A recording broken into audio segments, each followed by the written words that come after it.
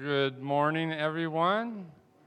It's good to see you. My name is Dean. I'm one of the pastors at Alpine. It's always great to be here, and I came from South Ogden this morning, so I have some good news for you that live up here. As I went through Sardine Canyon, I realized that your city or county loves you a lot more than they love people coming into Logan. Because when I looked on the other side of the road, it was all clear, scraped nice and good, and on my side, it was just snow and ice. So I wasn't, and there was nobody around to help with that. It didn't appear to be. So anyways, they obviously are concerned about you getting out, but they don't care if anybody gets in. So it's great to be here. We're in the book of Mark. This is our third week in chapter 2 of Mark, and we've been looking at kind of the toxic religion that existed and some confrontations that Jesus was having with the religious leaders at that time. There were actually 4 confrontations that he had in chapter 2 that Mark points out. And so today we're looking at that third confrontation together. I grew up in Southern California. Anybody else from Southern California? All right, so 21 years ago, I moved out here, and when I moved out here, I recognized something immediately.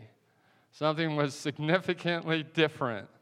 It wasn't even the mountains, because in Southern California there's some mountains, but not like this, but there were some mountains. But the thing that was so significantly different was that in Southern California, when you're on the freeway, all you see is little cars, little expensive cars.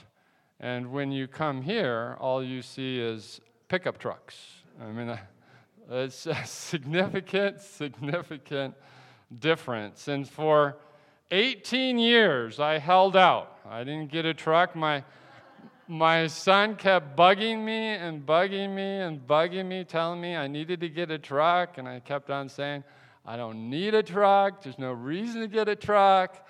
And he kept bugging me, and 3 years ago, I caved. And I got a Ford F-150. I do like Dodge Rams, and maybe some of you have Chevy Silverados or GMC Sierras.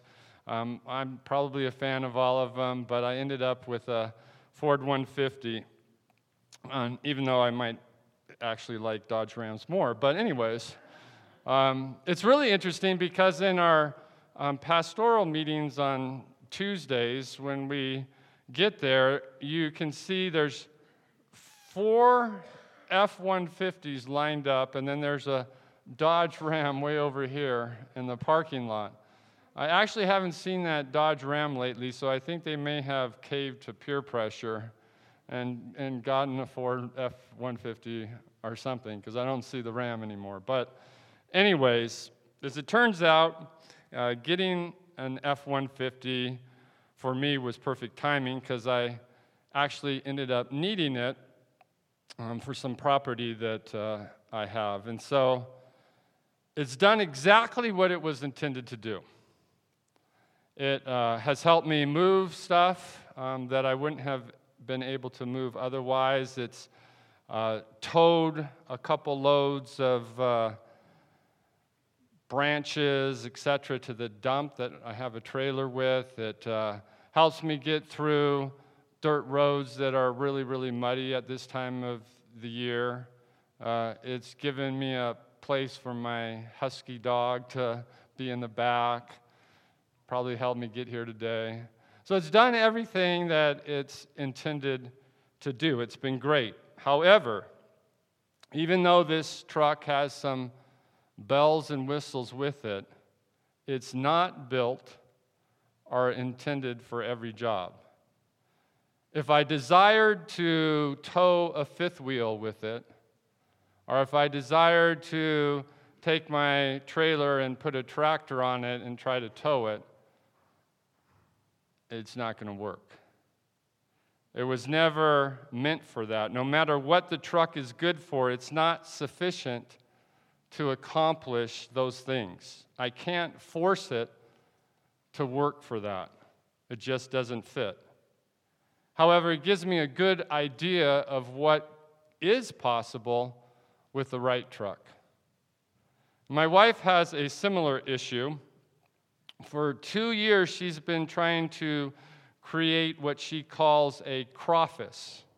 We have this space in our home, a little area, and she desires to make it a craft room and an office. So that's where you get croffice from, or that's where she gets croffice from. So anyway, she calls it a croffice. It's not going to happen. I've told her it over and over. It's been 2 years. She still believes she's going to get this croffice, but it just wasn't intended to fit both of those things. She needs a separate space for an office. So the bottom line is, I really need a Ford 350, and she really needs a separate office space. And in many ways, the religion that we have been kind of looking at these last couple of weeks is like my F-150 or the small room in our house. It's good for some things, and it points out the right direction that we should go, but it never was meant to accomplish what a 350 can do, or a separate office. In other words, this religion can never accomplish what Jesus can. Because Jesus is the 350. He's the real deal. And you just can't put a 350 into a 150, can you? It just doesn't fit. Nor can you add Jesus to the religion that the religious leaders had created and that we've been looking at. It's just not a fit unless you change the very heart of religion. And that is what our passage this morning is going to communicate. Jesus is not a fit for the religion that they were practicing because the very heart of that religion was missing.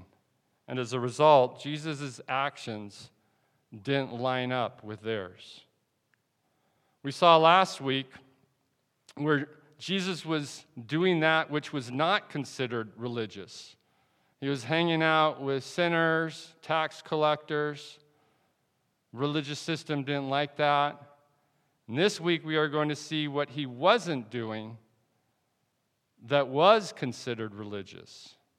He was doing things that the religious leaders thought he should not be doing, and wasn't doing things that they thought that he should be doing.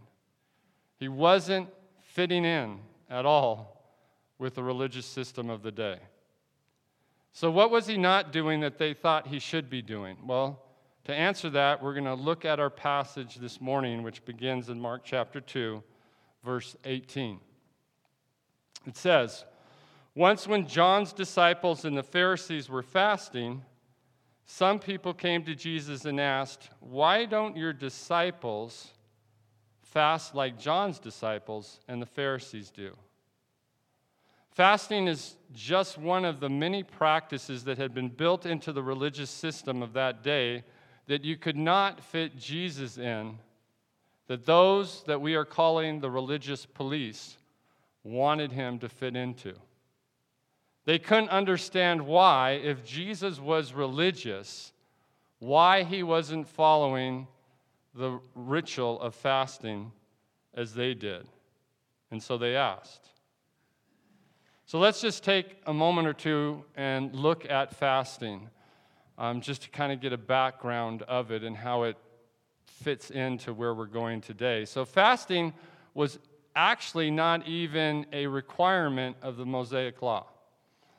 In Leviticus 26:19, it talks about humbling yourself annually, once a year, for the Day of Atonement.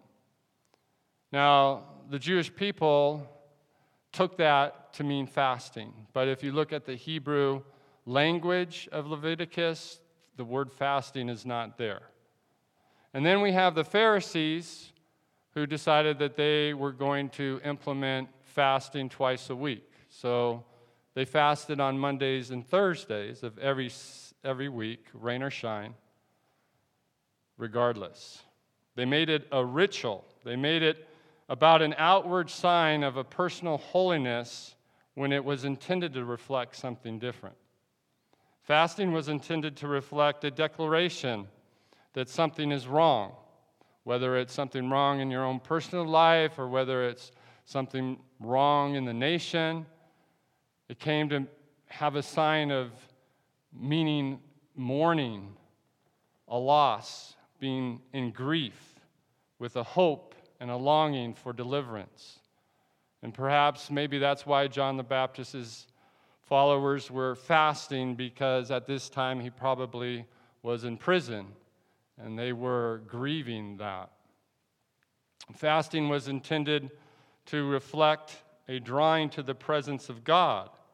It became a sign of repentance and seeking forgiveness and humbling yourself before God. And again, maybe John the Baptist's disciples were fasting because of that, because he came preaching repentance. And then fasting was intended to reflect a dependence on God. It was a sign of reliance on God for meeting your needs, all of your needs, whether it was for food, for rain, for healing. It was a sense of reliance on God. And that's why about 2 months ago we asked you to fast for our property in Syracuse, because the whole intent was to reflect and understand that we were completely dependent on God to move in that situation. And some of you know the story that goes along with that. So 2 months ago, we asked you to fast on a specific day, which was like 3 weeks later. And so that day came, and we were actually, it was a Tuesday. It was actually when we were having a meeting. Our meeting was almost over. And at the end of the meeting, I got a call, and it was an offer on that property. The very day that we requested fasting. God answered that. And you can continue to pray in regards to that, because they have their 90 days of due diligence and 30 days to close, and there's a million things that have to happen to make it happen. So you can continue to pray regarding that. But however, because fasting had turned into a religious ritual that was a requirement, those that were part of the system and saw it as part of their religion were left questioning Jesus and his disciples' piety and their sincerity and devotion to God, because they weren't following the rules. They were not fitting into the religion of the day. The religious police wanted Jesus to fit into all of their boxes, and he wasn't. And they would be okay if he was, but they wouldn't be okay if he didn't fit into their systems. And so, what was Jesus' response to the religious police? He explains why it wasn't a fit by giving them an example of a wedding feast. Going on in Mark chapter 2, verse 19 and 20 says, Jesus replied, "Do wedding guests fast while celebrating with the groom? Of course not. They can't fast while the groom is with them, but someday the groom will be taken away from them, and then they will fast."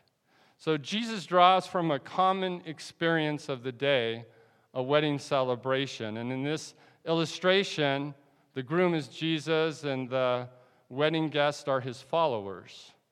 And it's interesting in the Old Testament that every time bridegroom is used, it's a reference to God. And so Jesus, once again, is making it clear that he is identifying himself as God. And what was interesting about these wedding ceremonies that is completely different than what we experience today is that in their day, when the wedding was over, they didn't go on a honeymoon. There was a week-long celebration with their guests. Completely different than what we experience. And so they just had a party for a week. And in fact, the rabbis of the day said that the joy of the wedding was more important than any of their religious rituals, including fasting, and because it was a time of joy and celebration. And so fasting on Monday and Thursday went away. They didn't have to do that. Nobody fasted at a wedding. Fasting wasn't how you celebrated. It wasn't appropriate. And so likewise, Jesus is trying to make the point now that he is with his disciples, it's not time to fast because he's with them. It's time to have a feast. It's time to celebrate. God was with them. God was in their midst. People were being healed by God. People were responding to God's truth. Demons were being cast out and people were being delivered. People were repenting of their sin. God was among them. And so it was a time of joy and celebration with the presence of God with them, just like at a wedding feast. But the religious leaders were so concentrated on the ritual of fasting that they were blind to what was happening right in front of them. And that's something that we need to consider in our lives. Sometimes we get so caught up in doing the ritualistic that we don't see what God is actually doing in and around us. Well, going on with this wedding feast theme, typically the wedding guests leave the bridegroom at the end of the week, at the end of the party. But Jesus says in this particular situation, the bridegroom will be taken away. The Greek here means violently removed. So the joy of that celebration will end. And it's probably a foreshadowing of Jesus' death on the cross. And the implication was that there would be a time coming that Jesus' disciples and followers would be fasting, just like John the Baptist and the Pharisees. But it wasn't because it was a ritual. It wasn't because it was part of a religious system. It wasn't because he wanted them to appear to be holy. Jesus makes it clear that fasting is not about checking off a box. Fasting is tied into what is happening. When you're celebrating God's goodness and his mercy and his salvation, it's not a time to fast. It's a time to respond with praise and gratitude. But when you're mourning and you're repenting and you're relying on him, that is the right activity to express your sorrow, your need, your brokenness. What we need to understand here is that although fasting is the topic right here, the same principle applies to every spiritual practice, every spiritual discipline, every spiritual activity that we participate in. Whether it be church attendance, doing your little Bible reading plan, giving, volunteering, worshiping, praying, it shouldn't be done ritualistically. It shouldn't be done to look righteous. It shouldn't be done to fulfill your religious duty. It should be done to express a genuine heart response to God. You see, religion treats spiritual practices like requirements on a checklist. But Jesus treats them as opportunities to express your heart toward God. And that is why Jesus couldn't fit into the religion, into a religious system that was just about ritual and rules. And that is why Jesus goes on to explain this by using a couple illustrations. Continuing on in Mark chapter 2, verses 21 and 22, it says, "Besides," this is Jesus speaking, "who would patch old clothing with new cloth? For the new patch would shrink and rip away from the old cloth, leaving an even bigger tear than before.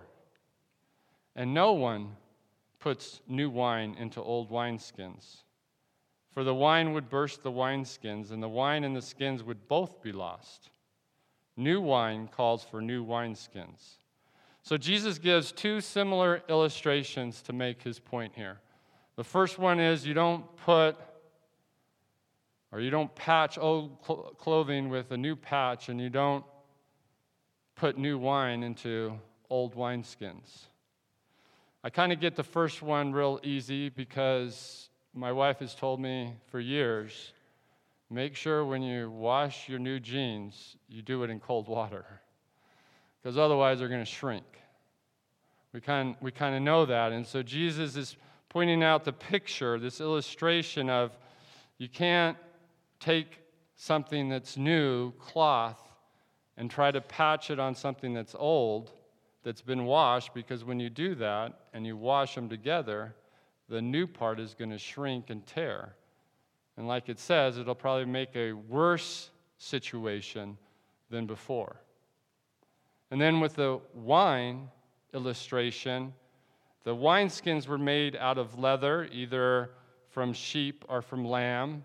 And over time, their ability to give, their ability to stretch, wouldn't be as great as it was before. So with unfermented grape juice, when you put it into one of those wineskins, it's not an issue, but soon that wine begins to ferment, and gases are created, and the wine increases, and the skins, those leather skins, have to expand. And if they're old and they're brittle, they're not going to expand. They're going to burst.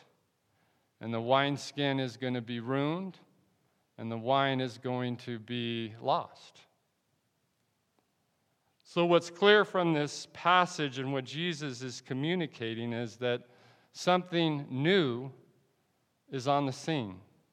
A new patch, a new wine, and that something new is the Messiah himself, Jesus. And he can't be contained in the old. He can't be contained in that religious system, a religion that was rigid and based on rituals and rules, that was committed to the ceremonial laws of Moses, but was also just as committed to their own traditions of interpreting that law and adding all these additional rules.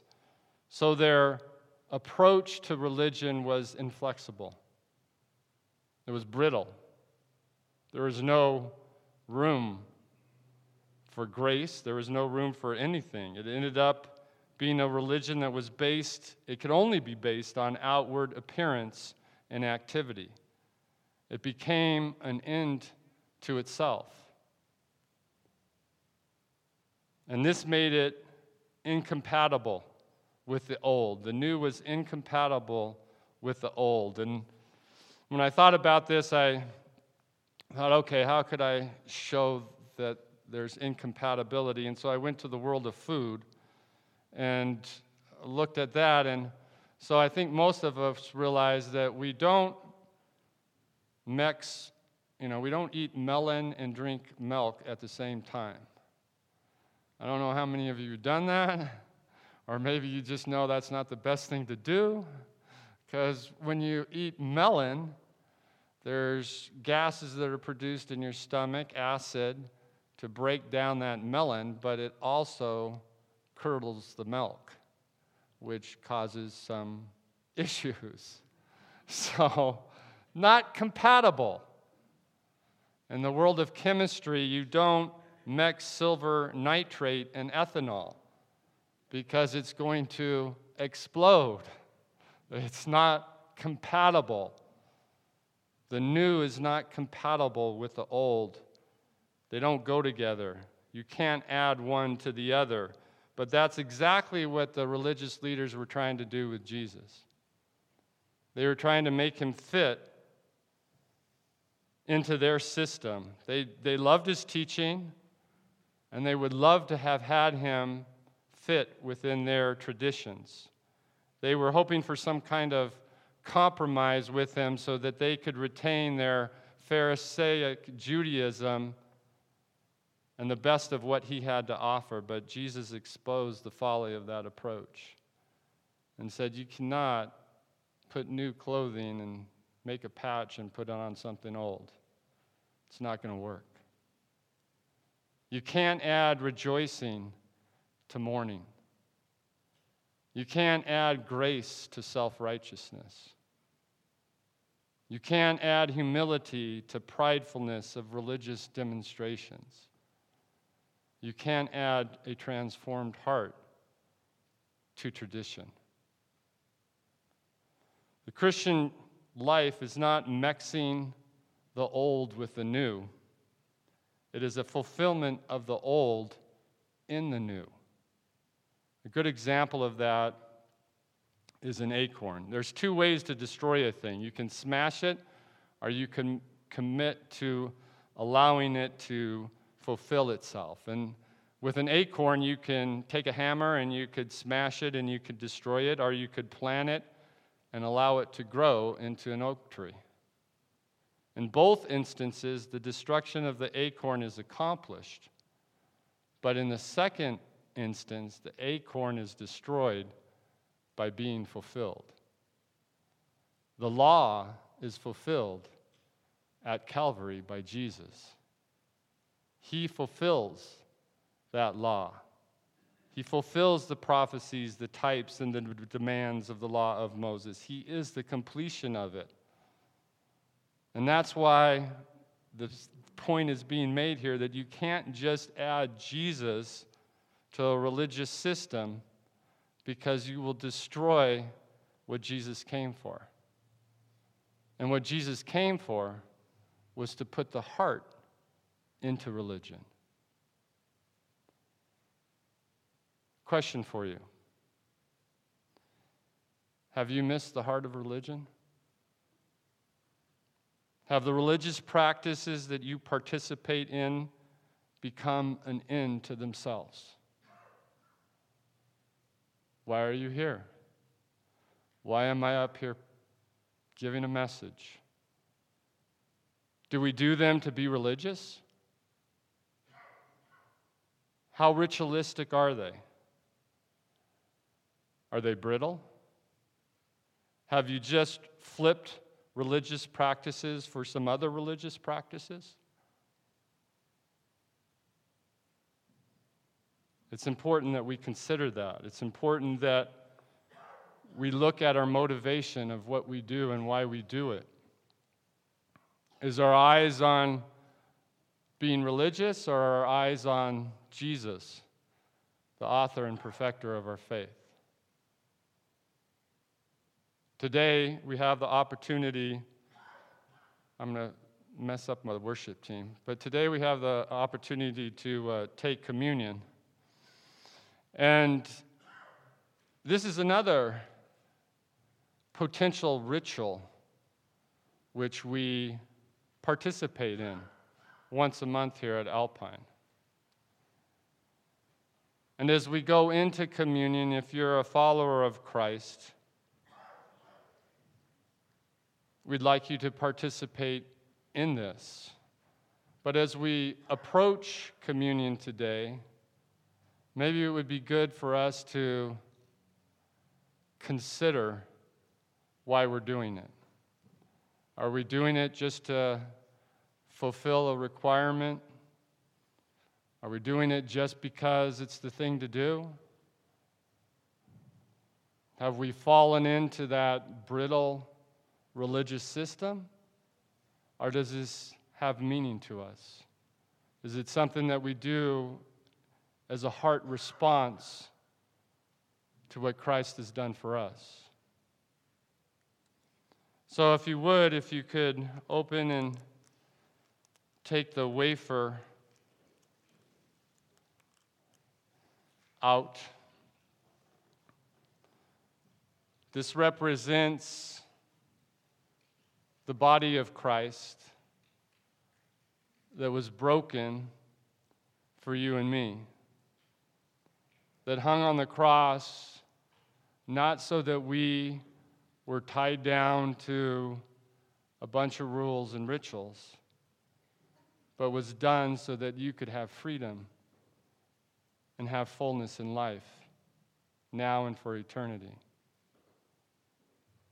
Let's partake as we remember the body of Christ.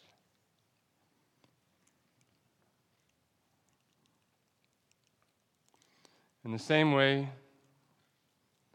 he took the cup, and the cup represents the blood of Christ, the shedding of his blood for us. Again, Christ didn't do this just so that we could live a religious life.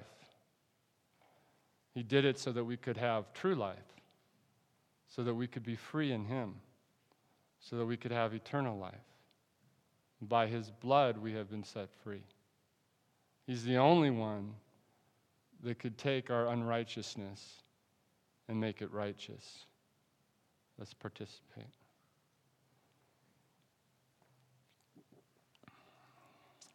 Let's pray. Heavenly Father, we just thank you that you love us, that you died for us, that you care about us,